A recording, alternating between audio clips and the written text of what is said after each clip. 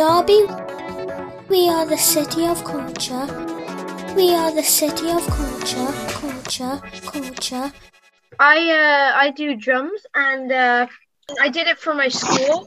And we just we did like this concert band where we played like Christmas music and stuff.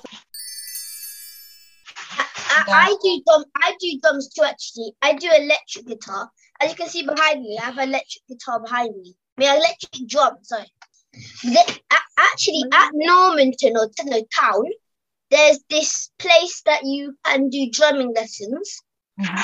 Like, I forgot what it's called, but next to that place, there's a shop where you can get all the instruments. I used to practice there, but I don't anymore. I practice by myself now. Yeah, definitely. Yeah, we need some more places. Yeah. Yeah, I think that there should be some kind of like accessible, well-known place to just go and play drums or or other instruments. Yeah, well, yeah, kind of, or just separate practice rooms to do your thing, and then a big room to jam for.